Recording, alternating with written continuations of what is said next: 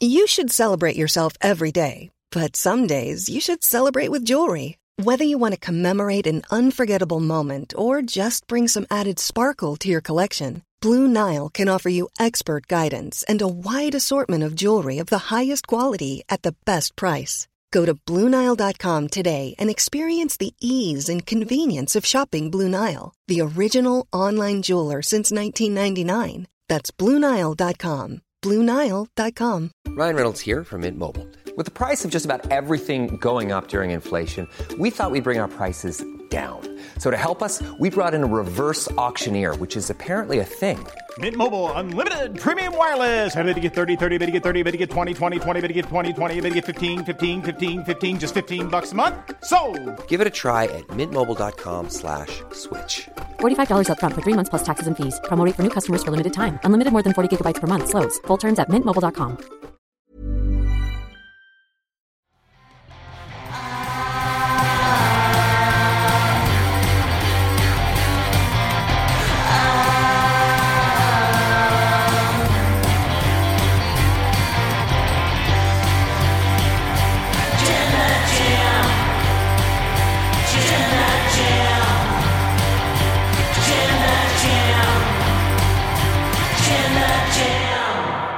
I think everyone's wrong. I'm going to start this show with that. I don't think he's a bad bunny. I think he's an awesome bunny because Damian Priest and Bad Bunny had the latest sports entertaining, incredible celebrity wrestling match. I'm Ollie Davis. I'm joined by Luke Owen, DAD. Welcome to the Wrestle Talk podcast review of WWE Backlash 2023. If you haven't already, please press the thumbs up button, give us a subscribe, leave a comment down below with your thoughts on the Backlash Premium Live event, and send in your Ultra chats to WrestleTalk.com/support. We'll read out every single one of them over $5 before the end of the show if you can actually get them to come in, because there's a few payment details snags in their back end at the moment. Yeah, as if Streamlabs wasn't giving us enough jip by losing usernames, it's now also not allowing people to actually chat in. Sounds like PayPal payments. Totally fine. It's the credit card ones that aren't going through. So keep that in mind when you try. But yes, let's start with... There is one way to do it, of course. Become a member. Oh. Because a member, you get a free chat every month.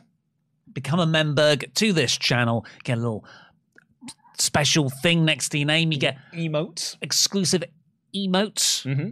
And yeah, a free chat every month. Well, free. You're paying for it. Just doesn't feel like it, does it?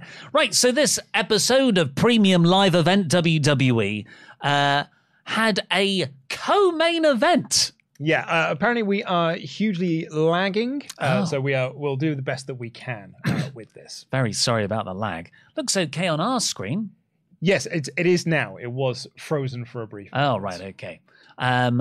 Yeah, so this was the co-main event. And when they announced it like that, I was like, oh, so there's this match, and then there's the main event, right?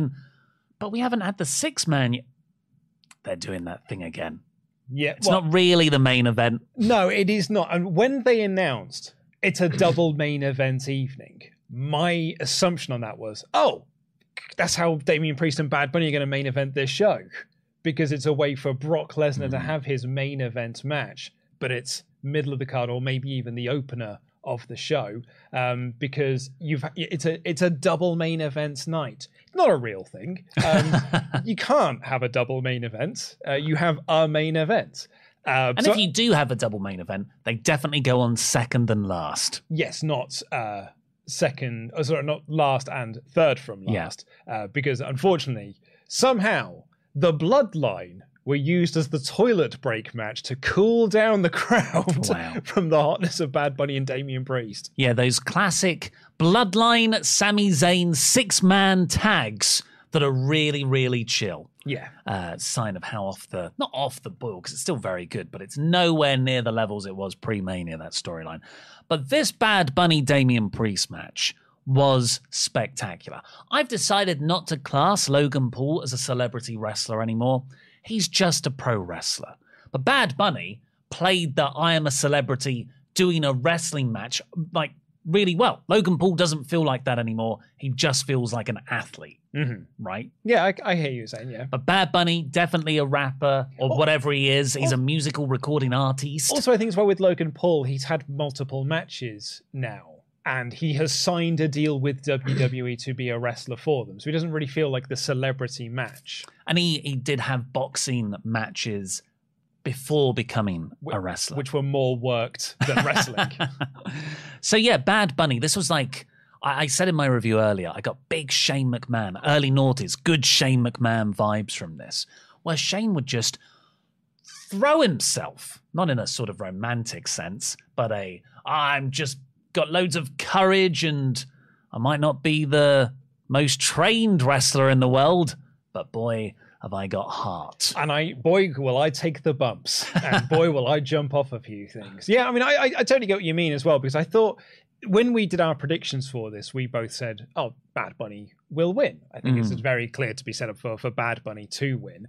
And then there were a few people in the comments left, and I'd be like, "Whoa!" And what happens to Damian Priest then? Like, you're just having the celebrity, the recording artist, the most streamed recording artist, beating Damian Priest. What does that do for him?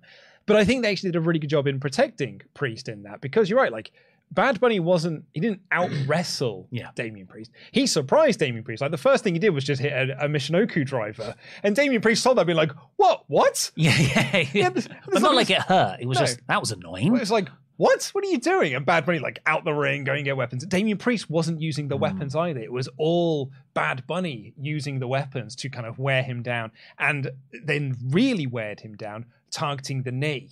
And doing all of these chair shots, and then like Damian Priest even shouting to the referee, "It's hyperextended," and he was limping around. Damian Priest, great job selling the leg, and Damian Priest had the match won pretty early doors, hit the South of Heaven, but did the old Undertaker, "Oh no, I'm gonna school him."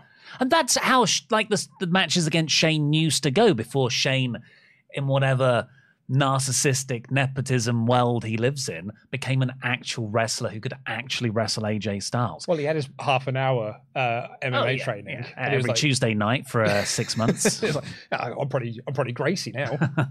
But Bad Bunny, a lot of focus should be kept on Damian Priest here, because Bad Bunny will get the plaudits because it was a great performance here, just like how it'd have the other matches in the past, when, the Canadian Destroyers, the moves off the top rope, taking some great bumps as well. One Falcon Arrow from Priest off a production crate in the crowd through a table. That was really cool. But Priest was the veteran. He's the guy making sure the wrestling stuff goes well. He's the professional wrestler here. And he did it perfectly while playing this monster character, whilst never feeling like he was losing anything by being beaten by this untrained wrestler. Obviously he's been trained, but he's not a professional wrestler, a professional wrestler. And ultimately it was Priest who beat himself. And the job he did selling his leg, which was, he got back in the ring after the Falcon Arrow spot, near the ringside area, went for the spin kick on Bunny. Bunny moved, and Priest just whacked the ring post with his leg. And it was a different kind of selling than we're used to from Judgment Day. Because he's like, ref, no, I'm hurt. Might as well been doing the X.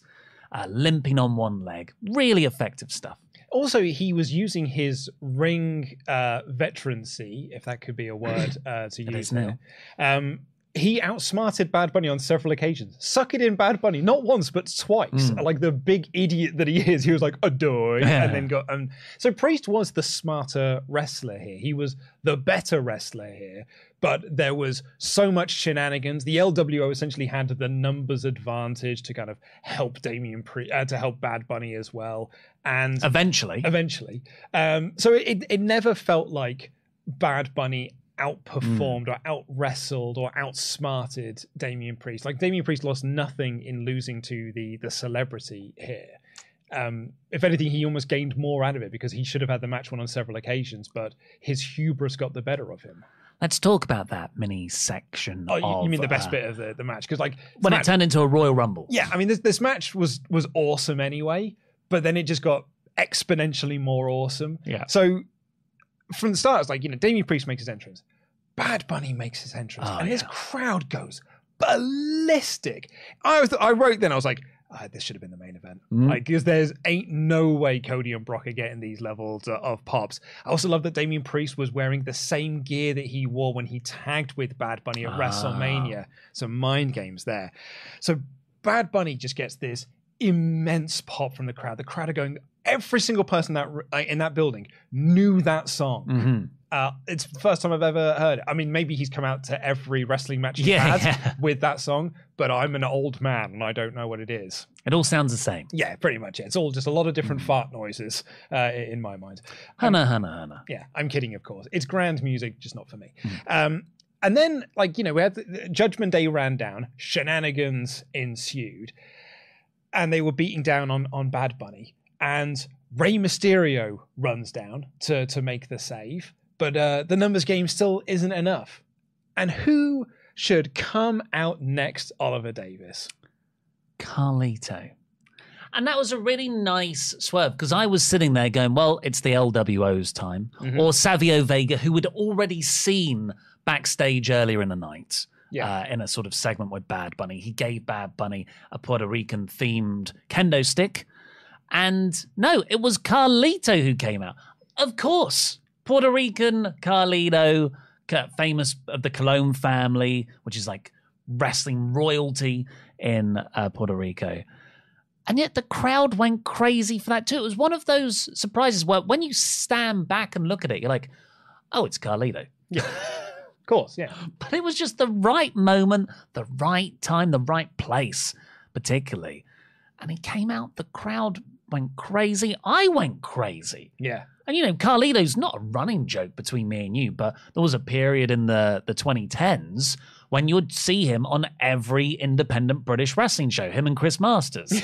So it became a bit of like, and they'd always sort of do very low not effort. Bare minimum, but, you know. Low effort. You'd see other matches on the card that were pushing the forefront of what you think wrestling could be, and then, oh, here's the WWE name. And who's been paid 5 times more than the other people. Rest hold. And then Master Lock. Oh no! Yeah, but it was a really cool. He came out. He helped Ray do the 619, and then he spat the apple in the face of Dominic Mysterio, who sold it big time. Love that, because it felt like the apple just appeared in his hand. Yeah, so where was he hiding it? His trousers. And, you know, the Judgment Day are then like, oh, it's Balor and Mysterio. And they're like, oh, no. Like, you know, heel shenanigans walking up the aisle while Carlito and Rey are shouting at them. And then who should also come out? I think so it was Savio Vega, which was awesome. I wish they hadn't shown him backstage earlier, because I think that it would have been, it was still an incredible pop. You listen to the pop he got when he was shown backstage, and then the pop he got later. It wasn't quite the same level. And I think if you'd have just kept it as a surprise, and all of a sudden, Savio Vega's here, it would have been so awesome. And they're being like, we've still got a match going on. I thought Savio wasn't going to get physical, but he did the chops on Finn and Dominic, I think. So that was good to see. But yeah, that was all going on the ramp, and it was one of those ramps that WWE do sometimes where it's like it's a right angle, isn't it? Like they had at the Royal Rumble. Yeah. I don't love the look, but I like that it's different. Yeah. But then I thought, well, the finish is going to come off the back of all that interference. It didn't. We still had about 4 minutes of really exciting near falls for Bad Bunny. It was just like, move. Figure 4 at one point, Damian Priest is screaming because his ankle is presumably broken or whatever after that kick to the ring post. But ultimately, Bad Bunny, Canadian Destroyer, got the win. Yeah. Brilliant. Great amount of fun. There was, I think this was an excellent match. It was my favorite thing on the show by leaps and bounds. In terms of the story that it told, the fun of it and everything. Yeah. But sports entertained. But it also featured some of the worst Michael Cole commentary of the evening. It just felt like almost Michael Cole of old. Michael Old, if you will. He said that his autobiography would be called I Twerk Alone. At one point, Michael Cole did. Oh, yeah? I didn't want that visual image. So, I mean, at one point he said, hey, look, Bad Bunny, he main evented both nights of Coachella. He main evented the Met Gala. And here he is main eventing a WWE show. And I was like, you can't say that, Cole, because it's not the main event, though, is it? And then at one point, like, Corey Graves was saying something about Bad Bunny, Damian Priest being at Bad Bunny. And Cole said, and I quote, out of nowhere, well, let's not forget, Bad Bunny has over 140 million social media followers. Such like Vince McMahon nonsense. Like, tell me about how many social media followers he's got. That's the important thing. Why should I care? Yeah. And then there was a point when Bad Bunny hit the Falcon Arrow. An important thing, that's part of Priest's repertoire. And that was Bad Bunny using Priest's own repertoire against him. And Michael Cole said, another Michinoku driver. Corey goes like, no, that's a Falcon Arrow. That's very clearly one of Damian Priest's move right there. Poor Cole. Because we've seen that he is good. So what's more likely? This was a off night for new Michael Cole, or someone was yelling in his ear? I don't know. We don't know. We don't know. Just before we get on to the Ultra Chats, I sort of said in my review that this WWE resurgence in popularity over the last year, you're coming off of COVID, so there's a bump there. You got the Cody signing bump there. Triple H has made things make sense, and consequently, the Bloodline story just became amazing. I don't think Bad Bunny gets enough recognition for what he has potentially brought to the table in terms of new fans. Because he is the biggest recording artist in the world, arguably. Yeah, well, by some metrics. He's the most streamed artist on the planet, I believe. I can open up Spotify and find out how many plays his top song has got. Yeah, I know. We're YouTube. What are his videos on YouTube, though? Is he getting a cool 100 on average? Bunny. No, not Bad Religion. Bad Bunny. His number one song... actually, you probably want to do his number 4 song. It's in the wrong order there, because his number 4 song has got 1.3 billion listens. It's a lot. And then his fourth one there has got just over 1 billion listens. Only two have, though. So, but I think that's... I think probably Faith No More are doing numbers similar to that. Do you want to see? I'll have a quick check. Yeah, let's have a look. Of course, Faith No More have a bit more time to have been on Spotify than Bad Bunny. Yeah, absolutely. Yeah, their first album was take that into account. Was released in the late 80s, certainly the Mike Patton era. Arguably Epic, they're probably their biggest song, 176 million. It's called 177 million. Yeah. Quite a way off. Yeah. I would have thought that would have been higher. Most of those are particularly. Lionel Richie is doing the Prince Charles concert today. Is he really? Yeah, I think he does a lot of charity work. And I was like, I actually prefer the Faith No More version. Easy. It's well better. Because,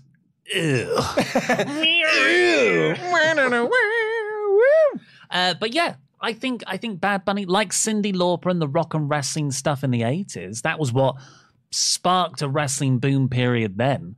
Have we all been looking at the wrong thing? Have we all been like, oh yeah, but Kenny Omega and Will Ospreay are going to have a really good match. When really, people just want big name recording artists in matches. I thought you were going to say, if we all been looking at the wrong thing, it's Triple H rewriting history yet again. It's like, no. It was me taking over creative that was the real boom period, not Bad Bunny being on the show.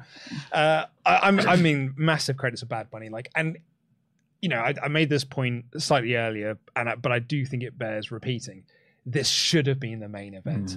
The show never recovered. I know it was only 2 matches after this, but the toilet break divas match that we got next didn't get half the reactions that it would have done 2 months ago, let alone compared to what Bad Bunny and Damian Priest got.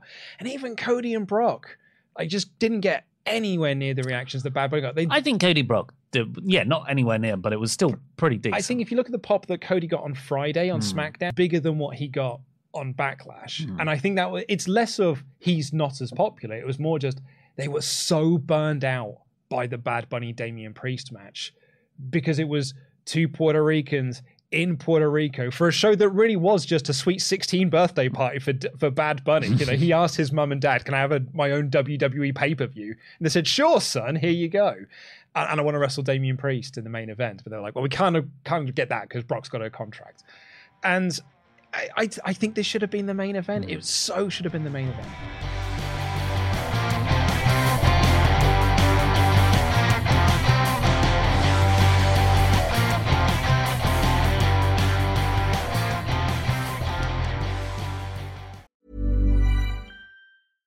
This is Paige, the co-host of Giggly Squad, and I want to tell you about a company that I've been loving, Olive & June. Olive & June gives you everything that you need for a salon-quality manicure in one box. And if you break it down, it really comes out to $2 a manicure, which is absolutely insane. It's also so easy to get salon-worthy nails at home with Olive & June. The difference between how your nails used to look when you did them yourself and now with the Mani system is a complete game changer. The best thing about Olive & June, too, is it's a quick dry. Dries in about 1 minute, lasts for 5 days, and full coverage in up to 1 to 2 coats. Visit oliveandjune.com/perfectmani20 for 20% off your first system. That's oliveandjune.com/perfectmani20 for 20% off your first system.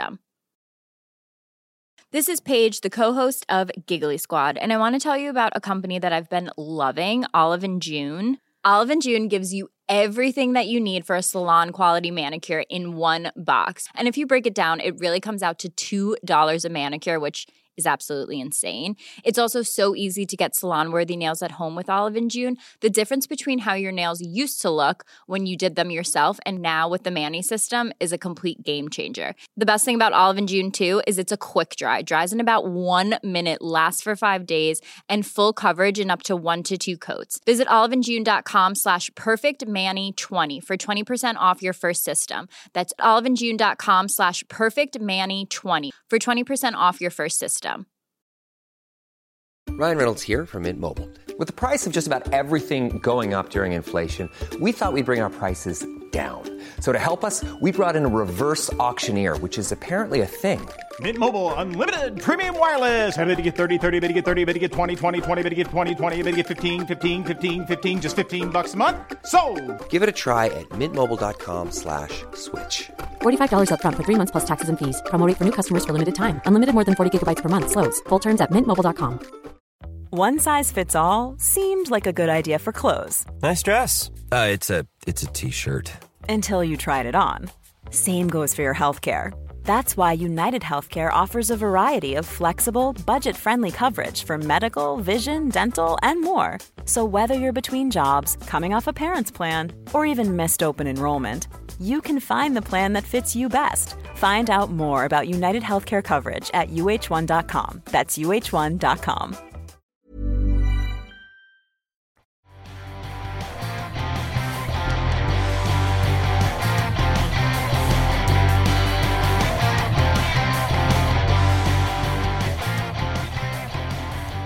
Let's see what you all think on the Ultra Chats. And then he said Omega Chats because I don't do that many WWE reviews now. What was I going to say there? Yep, we're still getting problems with the credit card stuff, so PayPal is the way to go. Yeah, and also apologies for any lag that you may have experienced. Oh, no, we're still lagging. It has bits and bobs. It sometimes freezes, it sometimes doesn't. Oh. There's only so much we can do. It's the whiff. A Carlito moment will forever be in my memories. Being part of a surprise pop reaction is insane. WWE needs these types of audiences on a daily basis. I mean, they run enough shows. Bit too many. I have seen the reviews that people have done for the SmackDown show on Friday and B being like, why can't American audiences, the rest of American audiences, be like this? Well, it's because they get it way more often. Yeah. They're not, Puerto Rico hasn't had a show. We think like 2005 was certainly the last time they had a pay-per-view, but even a TV show they haven't had for ages. And it's the same when they came over to the UK. Look at the reactions that Clash at the Castle got, or the ticket sales that All In is currently doing. When these big shows come over here, we show out for it. And it was the same thing with Puerto Rico here. Like this show, this crowd elevated this show way above the B-level standards. Mayor of Painesville, Dan, best Backlash since 2000? Nope, that's the best show of all time. Yeah, but best Backlash since. Oh, yeah, since. I think Backlash is weirdly, generally quite all right. Yeah. But this was so much fun. Yeah. I feel like it is. Give me Carlito, a wrestler from... Of course, Dan wants Carlito. Yeah. A wrestler from the mid to end 2000s and Savio Vega, who was Goldust's first opponent in WWE, and I give you the best critiques. Honestly, massive props to WWE. That was an awesome main event. I see a yellow bar as coming. Yeah, we're getting some massive issues now. The Wi-Fi is failing on us. What's the It's full bars. Yeah. Our Wi-Fi is not connecting to YouTube, or YouTube is not connected to our Wi-Fi. It could be a YouTube issue. It could be an us issue. Can people hear us? Is the sound okay? Or is it just all laggy? Yeah. I don't know. That's the problem. What are people saying on the comments? I spit in the face of the damn lag. Bray Wyatt promo is about to come in. We're back. Just hit refresh. I mean, I think people don't know that we can see this. WrestleTalk is having its own adversity. It's a glitch in the matrix. This looks like a PowerPoint version. I'll be rude, but this lag is so bad it's unwatchable. Sorry about the lag. The stream cuts off. WrestleTalk having its own Cody torn pec moments. Not the quality you'd expect from WrestleTalk. I am disappointed. Yeah, well, it sometimes the internet doesn't work. I mean, if it's that bad, apparently the sound's good. Oh, if the sound's okay. The sound's okay. You just have to. Oh, the audio is coming through fine. Oh, right. Okay. Well, sorry, everybody. You're just gonna have to listen to this as a podcast because it's infuriating when it's just everything. Yeah. I was gonna be like, oh, maybe we just start again. But as long as you can hear us, sorry, folks, about the image quality. Just appreciate our dulcet tones, which is actually the best part of the show, anyway. But yeah. That was Dan there. Matt Hennessy says, I think we're getting Seth versus Solo at Night of Champions for the World Heavyweight Championship. I think Roman will reward Solo for winning a Backlash for the Bloodline by having him in the tournament, and during the build, he will berate the Usos for losing the tag titles and failing to regain them. Matt continues, and for almost losing a Backlash, he will tell the Usos to make sure Solo wins at Night of Champions, or else. However, with the tension between Jay and Solo, Jay will cost him the match to Seth, leading to a Usos either leaving the group or being kicked out, setting up Bloodline Civil War with the Usos versus Solo and Roman, which can set up both Jimmy and Jay as challengers to Roman's world title down the line. I'm willing to give it a try, but I'm done. Yeah. Yeah. When during that 6-man tag, I had a real moment of, I'm so over this. I'm so over. And like afterwards, they were like, oh, are there cracks in the bloodline? I was like, we've been having cracks for over a year now. Like I need this storyline to do something. I'm just going to read the first chat we had from Joshua Lopez because apparently the lag issues were affecting audio back then. Joshua Lopez says, I was in this audience, and while I knew this pay-per-view was B-level at most, the crowd made every second crazy. The Carlito moment will forever be in my memories. Being part of a surprise pop reaction is insane. WWE needs these types of audiences daily, which we said probably a bit too often. Yeah, might be a bit... Benjamin Gabriel, Menberg for 13 months. Damn, Cody ruined my Wrestle League predictions. Angry face.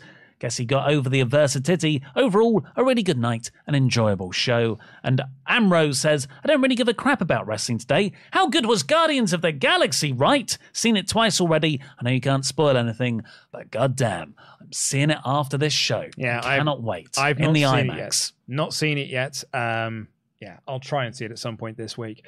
Cody ruined my Wrestle League as well, as did the Bloodline. Oh, yeah. Looks like Ollie was right on the old Bloodline.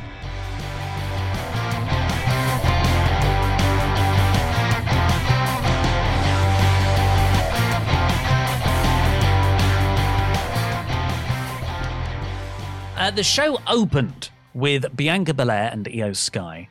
Well, it opened. We had the video package with Bad Bunny, being the host of this show. I don't know what a host does, but apparently he just does the intro video package. And then we got my new favorite thing in WWE, which is when they hand over the directing reins to Sam Raimi. And he just does his shot from Evil Dead. Yeah. Just like flying all the way through, chasing Bruce Campbell through the arena. I love that drone shot. It's so good. I hope it continues onto every show they do. It's really exciting when wrestling finds a new visual production thing. Like a lot of modern sport production, particularly the NFL, from what I understand, it's new. It's like modern day visual language is very much informed by the stuff that XFL did. With like the sort of camera over the top and all the new things they did.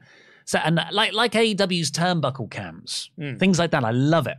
So this was really, really effectively done. because we give WWE a lot of crap for their production because often it's pony and that AR stuff always looks bad unless it's Sheamus's Fight Night stuff, which is actually quite cool.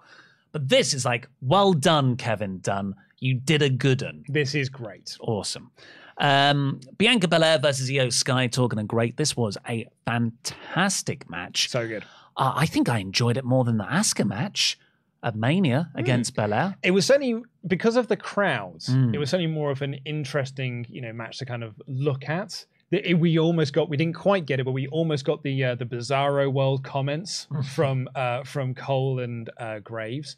They were like skirting the line, being like, "Whoa, this isn't the reaction that Bianca Belair usually gets in these sorts of situations," because she was very much the babyface here and Io was very much the heel. But this Puerto Rican crowd had decided, now we want Io Sky to win this one, so we're going to cheer everything that Io does and boo everything that Belair does. And that's quite significant because the match was designed for Belair to be the face. She got her arm worked over. She couldn't use her arm, so she used just one arm to power up Io over her head. What a power up she did as well. Dumped her on her face. That was. I went and rewatched that back because I was like, was it as bad as it seemed? Oh, yeah. I am amazed she did not bust up her nose. There was another spot where Io took a rough landing. She just got right back up and kept going. Credit to him. It's unlike Belair as well, because Belair's great. Belair's like a really, really good wrestler. But she had her up for this one-arm press slam. And even was like, yeah, I did it. And then just threw her down and just dropped her face first into the floor. Bradshaw style. It's like Kevin Nash did his powerbomb. Yeah, off you go, pal. But it was really, really good. But yeah, so Belair has this like proper underdog story, which I don't know how much I get on board with these days because she wins all the time and she powers through everything anyway. I've seen an arm or a leg get taken out and her still win. I've seen people interfere and she still wins. And we've been feeling a bit like this with Bianca for a couple of months. That she's a bit stale. She needs something. I think she needs a decent feud. So my question is, was this reaction a Puerto Rico Bizarro land thing, a one-off? Or is this actually the first ripples of people getting bored of Bianca? I think when she shows up on SmackDown, she's going to get an overwhelming babyface reaction. Okay. And the only reason I think that is because it's not like we've been seeing signs of it. She's been getting overwhelming babyface reactions on TV. I know you've been feeling it, but I think even with Cena, when people then, because there was a period of time when people did cheer John Cena as the babyface, even when he was first WWE champion, people were cheering him on TV. But there was just this slow realization of like, oh no, he sucks. And, he's actually quite terrible at this. And he's the champion. Oh no. Oh, he's having another bad match. And, oh, man, he's beating all of my favorites. And he's calling spots really loudly in the ring. Yeah, and then he's not doing them very well. And it was just over. And then, the ECW One Night Stand was really the case of just like, actually, no, like, boo this man. Like, boo John Cena. But I don't think we're getting that with Belair, because I think that Belair's still just getting overwhelming babyface reactions. I think this is a one-off. This is a Michael Hayes, hey, it's one town, pal. Can't book everything for one town. I think come SmackDown, she's going to get a great babyface reaction. I say watch this space. We'll see. We'll see how it develops. I think it's the popularity of Io Sky. I think, and this is almost like, for me, a calling sign. They were putting this over on commentary as well, like a great standout performance from Io Sky to break away from Damage Control, because the finish of this was Bayley and Dakota Kai ran down, and actually if you watch it back, Kai is pleading with Bayley not to go down to the ring, just leave Sky to do it on her own. But Bayley does get involved, Kai does get involved. Bayley is holding down Bianca Belair's braid, so for Sky to hit the over the moonsaults, but the referee spots Bayley, and that's enough of a distraction for Sky to momentarily delay doing the move. She does it into Belair's knees, and then she hits the KOD for the win. Yeah. So further in that Io Bayley breakup storyline, which I think is, Damage Control haven't been a success. So just break them up. I think the reason why I would go for the Asuka match over this one is I've seen this match a lot. effectively, because the finish of this was damage control, interfere, but Belair overcomes it. I saw that in September. I saw that in October. I saw that in November. And then in the build up to this, I've seen it in April, and now I'm seeing it in May. Like I am done with seeing Belair beat damage control despite damage control interference. And they're both on the same cocking brand again. So more of that on SmackDown, I guess. Rey Mysterio and Savio Vega went to see Bad Bunny backstage. They spoke in Spanish and the crowd popped mega for all of them. Just a fun fact, actually. This is from Sean. Belair will hit 400 days as champion this week as women's champion. It will be the longest of any main roster women's champion since Trish Stratus in 2005 and 2006 with 447. And Stratus was injured for 120 of those. Yeah, they're very much about those long reigns at the moment. Yeah. That's a Triple H thing. Seth Rollins then took on Omos in what is comfortably Omos's best match ever. It's also, I went and checked this. I did my own research into this. His longest singles match ever in terms of in WWE. But he's been in his last longest match was a 6-man tag where he and the Usos defeated R-Truth and Street Profits in July last year. Wow. That went 11 and a half minutes. And obviously he was part of Money in the Bank slightly before that. So that was 20 odd minutes. But I wouldn't say that Omos wrestled for 20 odd minutes. Here, 10 and a half minutes this went. 10 and a half minutes. So I think that is the longest singles match he's ever had.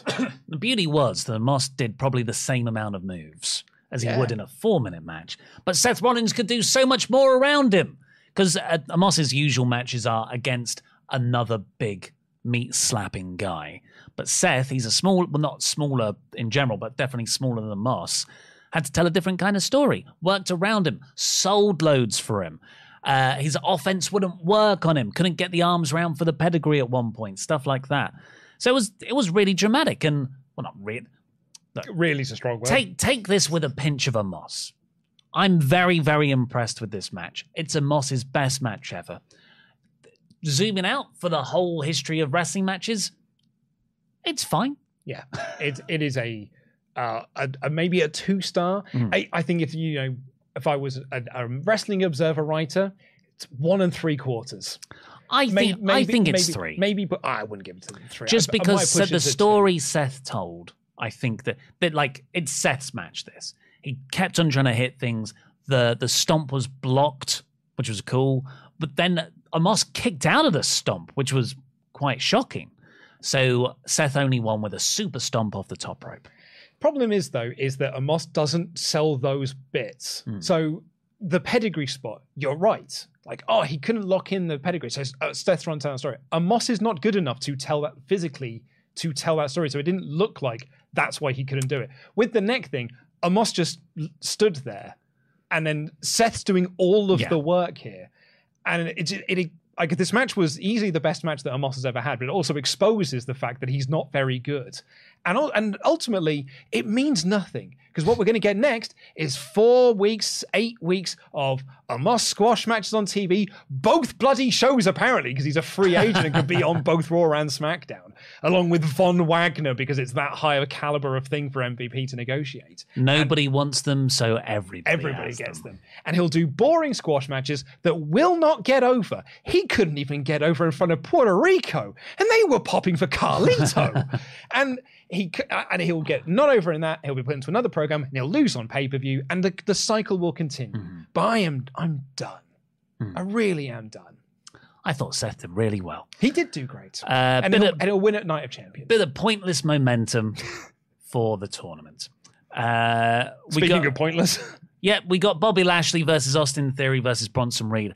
Actually, the shortest match on the show. Yeah. Shorter than Rhea Ripley versus Zelina Vega. I was going to say, amazingly, it was shorter than Omos Rollins. It was only 6.5 minutes this week. Yeah.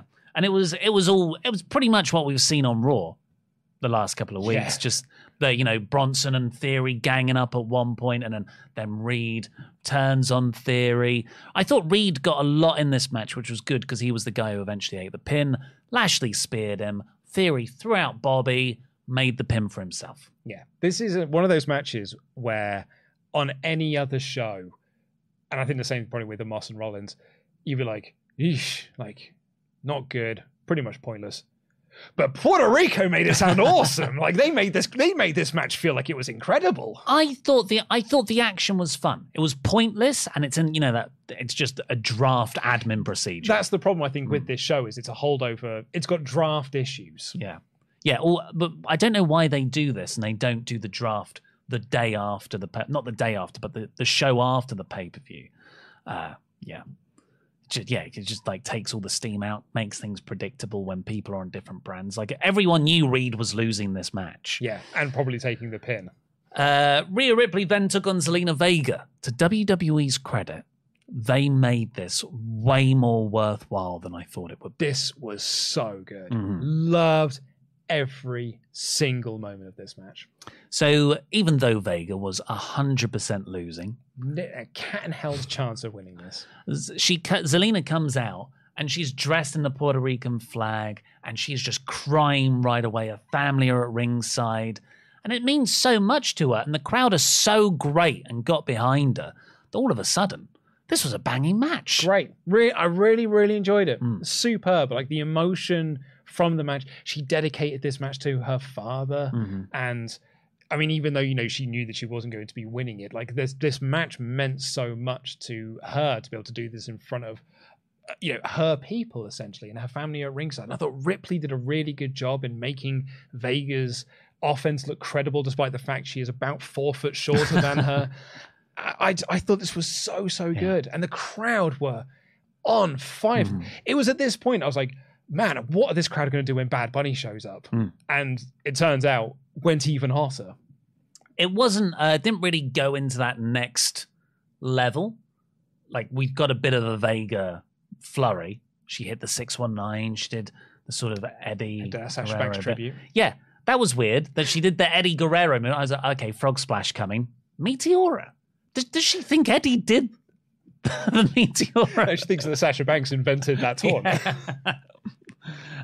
Because Sasha doesn't tell people enough about how that is an Eddie Guerrero tribute. But then Ripley was just like, F that. All right, that's enough moves for you. Riptide. Yeah, 7 minutes, all right. I've got to go home. Big boot to the face, this Riptide into the earth. 1, 2, 3. And I was like, oh, okay. Well, that didn't overstay its welcome. Nope, it was great. She then got this standing ovation afterwards. And I wrote here, they need a local boxer to get in the ring and sing Wonderwall with her. And then what happens? I got on to Fightful. Boxer Amanda Serrano was at Backlash. They could have done it. Yeah, that was a really lovely moment for Vega at the end. Vega at the start, the whole match, and then that sort of emotional standing ovation for her afterwards. Superb. Really, really nice. Then we got Bad Bunny versus Damian Priest. And should have been the main event. Then we got the 6-man. So you said in sort of your notes and stuff, or in your news that goes up later, that you felt the show naturally ended after Bad Bunny. And then when you saw the 6-man, you're like, oh, there's an hour of the show left. I didn't have that sensation. It wasn't less. Like that was just a joke that I threw in there for the yucks. Yeah. But I did think that this was like, I couldn't believe that this was our cool down match. That's what this storyline, because this storyline's gone so far off the boil. And I do think that this show was a bit upside down in that way. Like I would have had Priest and Bad Bunny main events and put Cody and Brock in either the semi-main or in this position here and have this 6-man. Because you could have had this as a come down from Vega's match with Rhea Ripley. But it was just like the bloodline came out and there was like no reaction for them, or like, especially compared to what other people were getting on the show. Sami Zayn, Kevin Owens, and Matt Riddle, similar. And I was like, oh man, like this was the biggest thing in wrestling just 2 months ago. And look at it now. And I just felt a bit sad about it. They were getting big reactions. I don't want people to think or go, well, no, I heard those reactions. But yeah, they were not at the same level as being the most over things in the company. Not even 2 months ago. Just over a month ago was WrestleMania. Yeah. That night one finish, just all-time great moment. Like, they weren't getting the same reactions that Bobby Lashley got or Bronson Reed got or Io Sky got. Like, they were just getting... they were in the 2008 Divas position here. It would be like, here's your toilet break match before the main event starts. And ultimately, like, the match was just all of the same thing that we've been seeing, and this storyline is lost everything. There was a moment when like Jay was screaming in the face of Sammy, being like, "You did this to my family." I was like, "This is we literally had this exact spot at WrestleMania."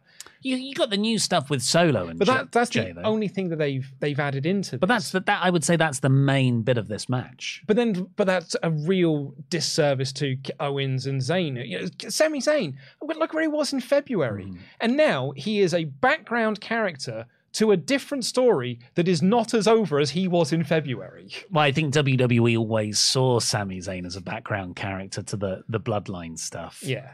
And they gave people a pay-per-view in Canada for it. And I just don't think that this, I'm sure once Roman gets back, I think this storyline will try and find its feet again. Him being off TV for 4 weeks has massively hurt what's going on here. And them then doing the same thing for 4 weeks that they were doing the 4 weeks before WrestleMania. I'm hoping Reigns coming back on Friday is going to inject some life back into this storyline. And maybe that is, as we had that series of Ultra Chats about Solo being in the tournament, because despite the fact there being a brand split, wrestlers from SmackDown are in the tournament to fight for the Raw exclusive World Heavyweight Championship. It lasted 4 days. Such a WWE boo. They make it hard for themselves and they don't need to. So I think that I'm hoping Roman being back is going to inject a bit of life into this. Because you're right, like the Solo stuff could be a nice little wrinkle to this and be a bit more interesting. But I think if Roman had been there the 4 weeks after Mania, we could have got to this point sooner and not felt like we were just spinning our wheels for 4 weeks and have to then get people back into it. Yeah, you wanted to start this Solo Jay stuff after the Raw after Mania.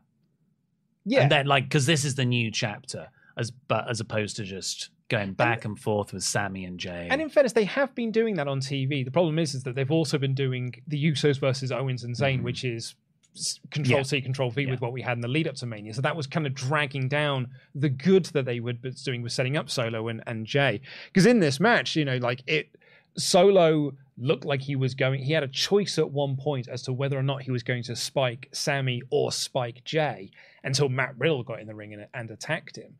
And then Solo, did he have the run wild? And then it looked like he was about to he grabbed Jay by the throat and had the spike up. Almost by accident. Yeah, like Jay grabbed him from behind, and that's when Solo went for the spike. Solo's facials for this were superb. He was really, really angry. It was like he was caught in this rage. And of course, he was caught in the rage of just like kill the baby faces.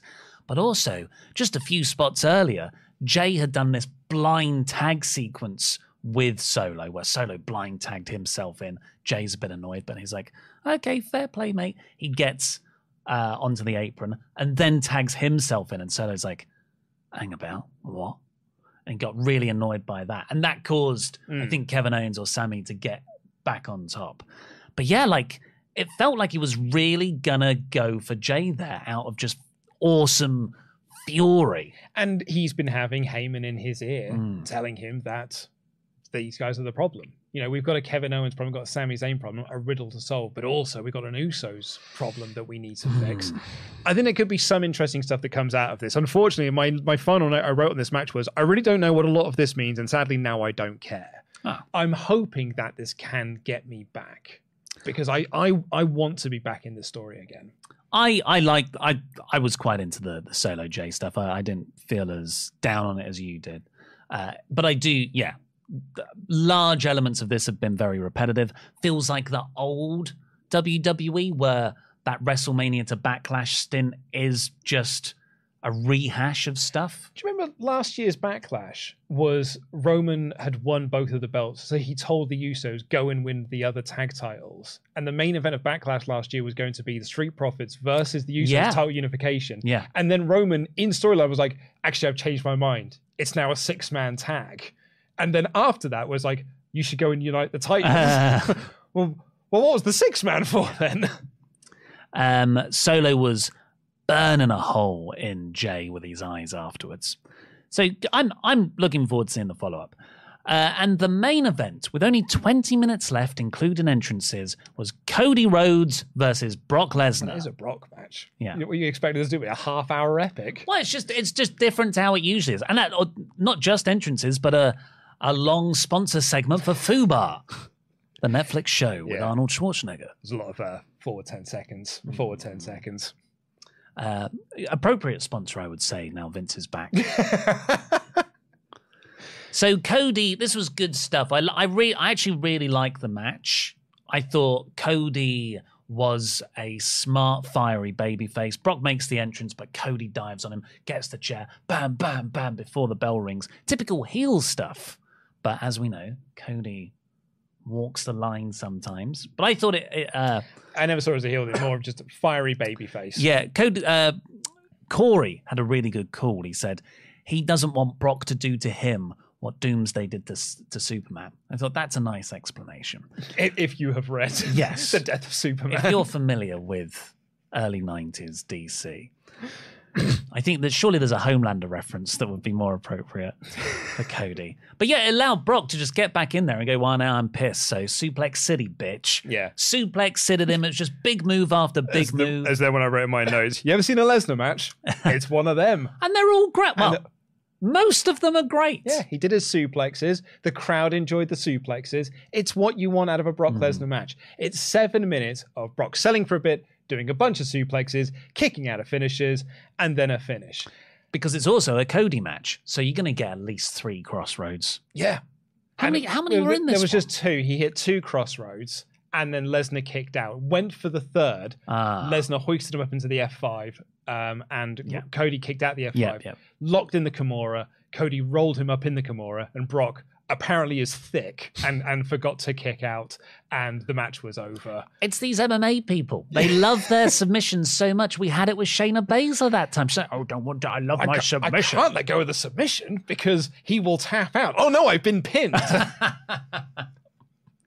Idiot. I actually really like the finish, the momentum for the finish. But yeah, Brock should have totally let go. Just before we talk about the overarching picture of the booking, a turnbuckle gets exposed, and Brock is like, I didn't bring my blade with me, so I'm just going to nut. I'm going to nut this turnbuckle as hard as I can. Hard as I humanly can. He lawn darts himself into it, feet off the ground, going straight into the metal. And yeah, mission accomplished. Because then he had an Evil Uno style splurting gash on his head. Well, it's either that or he went into the turnbuckle, got up and was like, oh, I'm bleeding. And then, oh my God, the blood is more coming out. And Cody then just gets blood all over him because he has to put his arm around his head to do the crossroads. So he just gets blood all up and down his arm and his chest. Rubbing it on himself. I really like the referee in this match because he made the conscious decision, I'm not going to stop this. Yeah. Because what was the Balor match at Mania with Edge on night 2? Yeah. They stopped the match and it was awkward because WWE have a policy that if someone really gets cut open in a match, then you stop the match to repair the wound because that's a safe thing to do. But like many things in WWE, that doesn't apply to everybody. Because when you're Brock Lesnar, you're just going to let him do what he wants. There was a moment when he had a towel, the referee did, and then was like, I'm not going to offer it, just threw it away. Yeah. Do you want to give that to Brock? Well, it's like, I imagine Brock was like, we're going to the finish in a minute anyway, I wouldn't bother. I bet it's so frustrating for everyone else in that locker room to see stuff like that happen and just be like, why can't we do stuff like this? Well, like, you know, there's a report that you can't post things on social media of your wounds, which has become quite a trend in recent times. And then the week after Brock does this and the company are fine with it, you know, they might fine him, but it doesn't matter, does it? No. But I felt this match underwhelmed. Oh, okay. Slightly. Not in the sense of like the in-ring action underwhelmed because it is exactly the match that you expected it to be. But they were telling at the start of this, they were like, we still don't know why Brock Lesnar attacked Cody Rhodes. And because Cody won here, that makes me think, well, this storyline must continue. This feud must continue. And it'll probably be Cody Brock 2 at Night of Champions. Saudi, yeah. And then Brock just wins there? And in which case it's like, well, cool, what was the was the point of this then? And because, Cody's beaten some adversity, but then you just have to have some more adversity thrown in. It's 10 whole minutes of adversity. Yeah, I mean, you said this in your edited review, and I completely agree. It's like, I don't think WWE are committing to a story with Cody. I feel like they just wanted to have Roman be champion for 1,000 days because that apparently means something to them, or to beat Pedro's record or whatever it is. And it's not really gonna, and it's derailed Cody. And then they're like, well, we can't have Cody lose 2 pay-per-views in a row, so he can beat Brock Lesnar here. But that doesn't really do anything for Cody. And it wasn't exactly a strong finish for Cody either, or a weak finish for Lesnar. It was a bit of a weak finish for Lesnar. Yeah. So do we just do the rematch and then we start the adversity? Like, I don't know. I was really like, I thought it was a bit of a limp finish to what was ultimately a bit of a limp story. Yeah. Like a sort of not high spotty, but chaotic story, which has been fun to watch. But yeah, it feels like just treading water now until next year when you might get Cody and Roman again. Someone commented on my review saying, well, you are basing this off of a few interviews and reports. The WWE believe Cody hasn't had enough adversity. They're going to do a year building that adversity to then do the rematch at WrestleMania 40. It's not just reports. Road Dogg has said it. Well, yeah, but he's part of production. But he's also Road Dogg. he's also very stupid. But even if you take all the reports and stuff aside, you've then got to ask yourself, well, why did Cody lose at WrestleMania? Okay, he lost at WrestleMania because they're going to continue a story. Take all the adversity stuff out of it. What's the best story you can tell then? You do a good version of the John Cena twice in a lifetime build, which is Cody spirals for a bit, he loses things, he has a crisis of confidence, and then he starts to build himself from the very bottom all the way back up. You have a huge redemption arc after hitting the lowest lows, and then you culminate at WrestleMania 40 next year. Because right now, his lowest low is now WrestleMania 39 Night 2, where he pretty much won. And he was just cheated out of the win. And then he wins the next month. That's not a story of adversity. That's a story of just the guy continuing to do what he was already doing. Because Brock didn't cheat here. So Cody won. So I think that this isn't the right version. This isn't the best version of the story that they're intentionally trying to tell, or they should be telling, because it's the only way to go after the bed they made for themselves when Cody lost at Mania. Yeah. I don't think this was the best thing. I think it's funny as well, because when we did our predictions for this, and we both predicted that Brock was going to win, because I was like, well, that feels like the most logical way you would take the storyline. There were a lot of comments that were like, I cannot believe you think that Brock is going to win this. Like, Cody for sure has to win here, because otherwise he'll have lost 2 pay-per-views in a row. But I'm like, well, that's a good story though. Like that's it feels like that's the direction that we're heading, but we're not. So I now don't know what direction we're heading. I feel like that's the problem, because you don't want Cody to lose 2 pay-per-views in a row. You don't want your biggest draws to keep losing. That's generally a bad idea. You want to keep those top draws strong. But WWE beat him. So then what do? You should probably tell the losing streak spiral story. And they haven't done that. So again, I think it's a problem of WWE's own making that they put themselves in this position. Or here's an alternative take. Or they still do the spiral storyline and they just pretend that this part didn't happen. Because that's what they did in 2014 with Cena. Yeah. Cena didn't have the worst year of his life. He actually had a very, very good wrestling pay-per-view year. But then come WrestleMania, it's like, I had the worst year of my professional career, and you just cut together a video package that makes it look like. It's how good WWE Video Department is. They made Rollins and Omos look like it had been a storyline that was designed to be on pay-per-view, as opposed to a pay-per-view match, and we work backwards from there. They've had one in-ring segment, and they got an entire video package out of that one in-ring segment to make it look like this is actually a big-time feud. They are very, very good at this.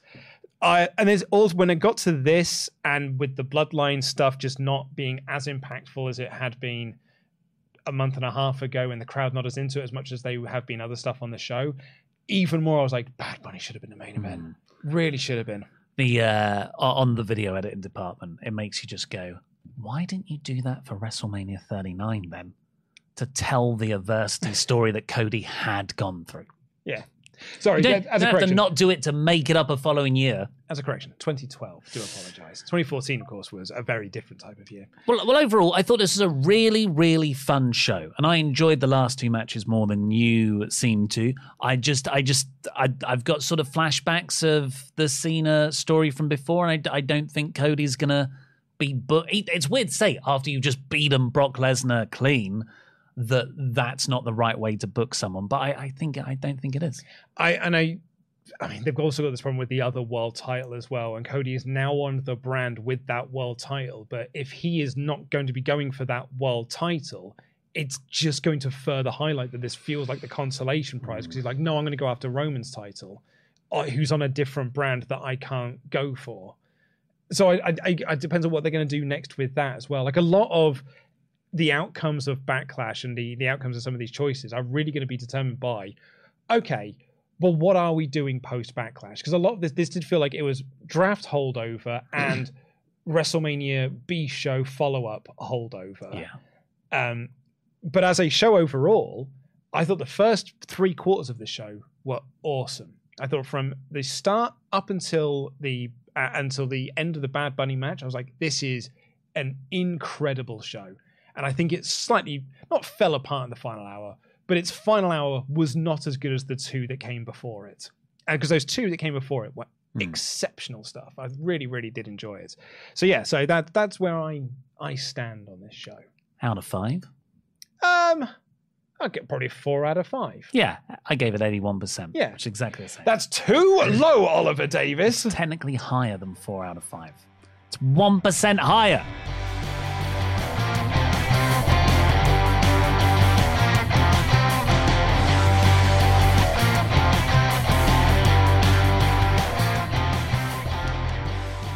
Let's do our remaining Ultra Chats. If I may just do a quick plug for Patreon. Oh, yeah. Because we've got no Patreon shout-outs to do here, but as a quick plug for Patreon, we'll be having the behind-the-scenes episode go up this week with you and Pete, going through the WrestleMania storyline that we did over on the Wrestle Talk News. The week after that, proper booking meeting that was. We'll have After Dark the week after that. And the poll is now closed. So I can reveal... I don't know what it is. The next episode of Wrestle Talk Extra, TNA Sacrifice 2009. Oh, it's Sting. It's Kurt Angle. It's Mick Foley. And Jeff Jarrett in the main event for the TNA World Championship. So this is the one we wanted. Is Foley champion going in? I think this is one with Foley's champ going in. Beautiful. And we've got Suicide on the show going up against Christopher Daniels, which means it's Kazarian versus Daniels. I believe it's Samoa Joe and Kevin Nash. Yes! It's going to be the best. Oh, we're going to have such a good time watching this. So go to patreon.com/WrestleTalk to sign up there, and you get all the stuff from not only this month that's coming out, but a huge, 4 or 5 year long archive of shows as well. Lots of value. Shows dating back to 2017 in terms of Wrestle Talk Extra. Right, so Ultra Chats, WrestleTalk.com/support. Last call for those. Will Campbell, the Bad Bunny match was the most sports entertaining thing I've experienced in a very long time. To borrow from Moro in 05, this crowd was en fuego. I've gone back to watch Bad Bunny's entrance several times today, and that pop for Carlito was nuclear. So good. Lolo here. If I was the guy with the "if Priest wins, we riot" sign. Oh, cool. This has been the best WWE event I have been to. The crowd was insane and into every match. Felt very Attitude Era. I 100% think WWE probably saw this and will go back to Puerto Rico again soon. I think, do a show every year in England. Do a show every year in Puerto Rico. Yeah, absolutely. Definitely earned it. Yunji, just wanted to say thanks for getting me back into wrestling for the first time since 2010 after I randomly stumbled upon Quizzlemania. Really enjoying a lot of the new talent in wrestling and thought Backlash last night was excellent. Hashtag jam that jam. Jam that jam. Thank you so much. Yeah, I mean, right. I thought it was a very, very good show. I don't want to sound like Tempest had this point on the AEW show that you two did, where your podcast started with you talking about the main event that he really liked, and then you got to talk about the opener that he really liked. But then everything else in the show he was sort of middling on. Yeah. So it kind of felt like he was just down on the whole show. But no, there was two things I really liked. I just got to talk about them earlier. Did you see the Jeff Jarrett Team TNA in the farm? Oh, it was the best. As I said to you, I'm amazed you did not lead with that. If I was here, we would have led with that on the podcast. But watching Tempest eat that humble pie as he admitted that Jeff Jarrett's been great in 2023. It's bitter. It's so bitter, that pie. But he gobbled it up. There's gold in there. If you dig deep enough, there's gold. But yeah, a point I was going to make was like, I don't want to sound like I was down on this show. It just feels like it sounds like I was down on the show because I wasn't into the last two matches as much as I was the rest of the show. Ben Vlarick has a run of chats here. So what's next for Cody? If he doesn't compete for the new title, it'll be stupid. If he does but loses, lol can't even with the co-price. Co-price? I'm a consolation prize. Oh, right. If he wins, well, it's still not beating Reigns. Just don't see how you can undo the damage of the loss. It's lose-lose. Also, sad how the hottest story in all of wrestling has in 1 month been downgraded to being, as well as feeling, a cool-down filler match between co-main event and main event. Had even forgotten the six-man tag was going to be on this card. Then last but not least, Bronson Reed rules. Figured he wasn't going to win because both the IC as US champion would be on Raw, but still sucks he was pinned. Worse, Theory might feud with Lashley again or still. Hoping for big things for Reed on Raw. So I think it's more they're probably going to heat Lashley up for Roman. Yeah, probably. I think there's two like ready-made feuds for Roman before he gets. I mean, and actually they might even do Lashley Roman at SummerSlam, but I think you've got AJ sat there as well as a feud for Roman, so kind of like in the go-between as he's on his way to 1,000 days. With the club versus the bloodline. Yeah. Yeah. I'm so sorry, but this username has been lost, so please tell the mods and we'll try and give you a shout-out. So that was going to be a glorified house show per Ollie and Luco in DAD. Just messing with you guys. That blew every expectation. This was one of the best crowds ever, rivaling UK, Philadelphia, Chicago, etc. Royal Rumble to Puerto Rico, please. A Royal Rumble in Puerto Rico would be absolutely awesome. But it was a glorified house show. Yeah. But the crowd made it more than that. Nothing wrong with glorified house shows. Absolutely. Remember how much fun Super Showdown in Australia was? Yeah. Gabriel Reyes, I did the math. Bloodline have won 70% of their televised matches since Mania. Only 2 clean losses in a month as other finishes were DQ. WWE want us to believe that they are irreparable cracks, yet keep having them win. As Ollie said with Cody, have them lose. It's a very good point.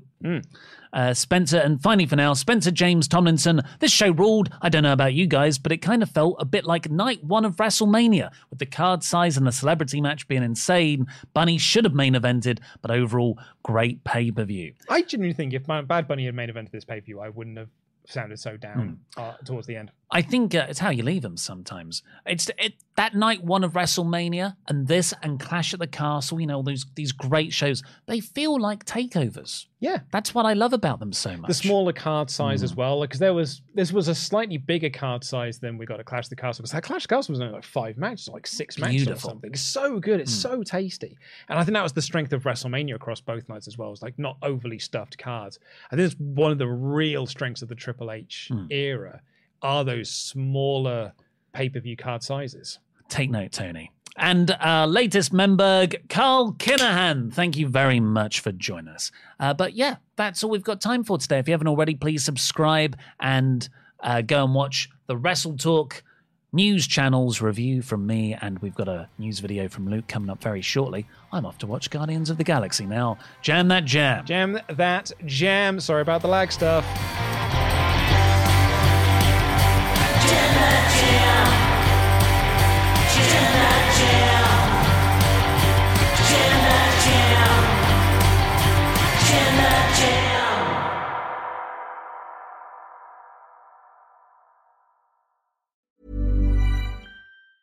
Hi, I'm Daniel, founder of Pretty Litter. Did you know cats tend to hide symptoms of sickness and pain? I learned this the hard way after losing my cat, Gingy. So I created Pretty Litter, a health monitoring litter that helps detect early signs of illness by changing colors, saving you money and potentially your cat's life. Pretty Litter is veterinarian developed, and it's the easiest way to keep tabs on your fur baby's health right at home. Go to prettylitter.com and use code ACAST for 20% off your first order and a free cat toy. Terms and conditions apply. See site for details. Hey, it's Paige DeSorbo from Giggly Squad. High quality fashion without the price tag. Say hello to Quince.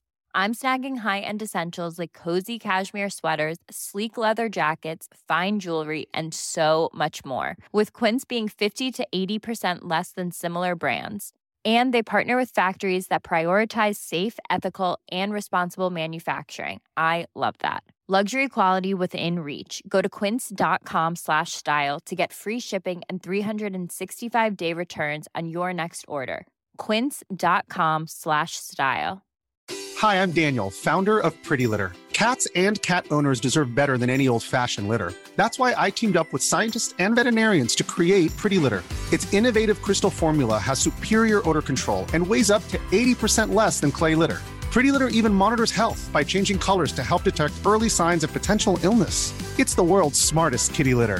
Go to prettylitter.com and use code ACAST for 20% off your first order and a free cat toy. Terms and conditions apply. See site for details.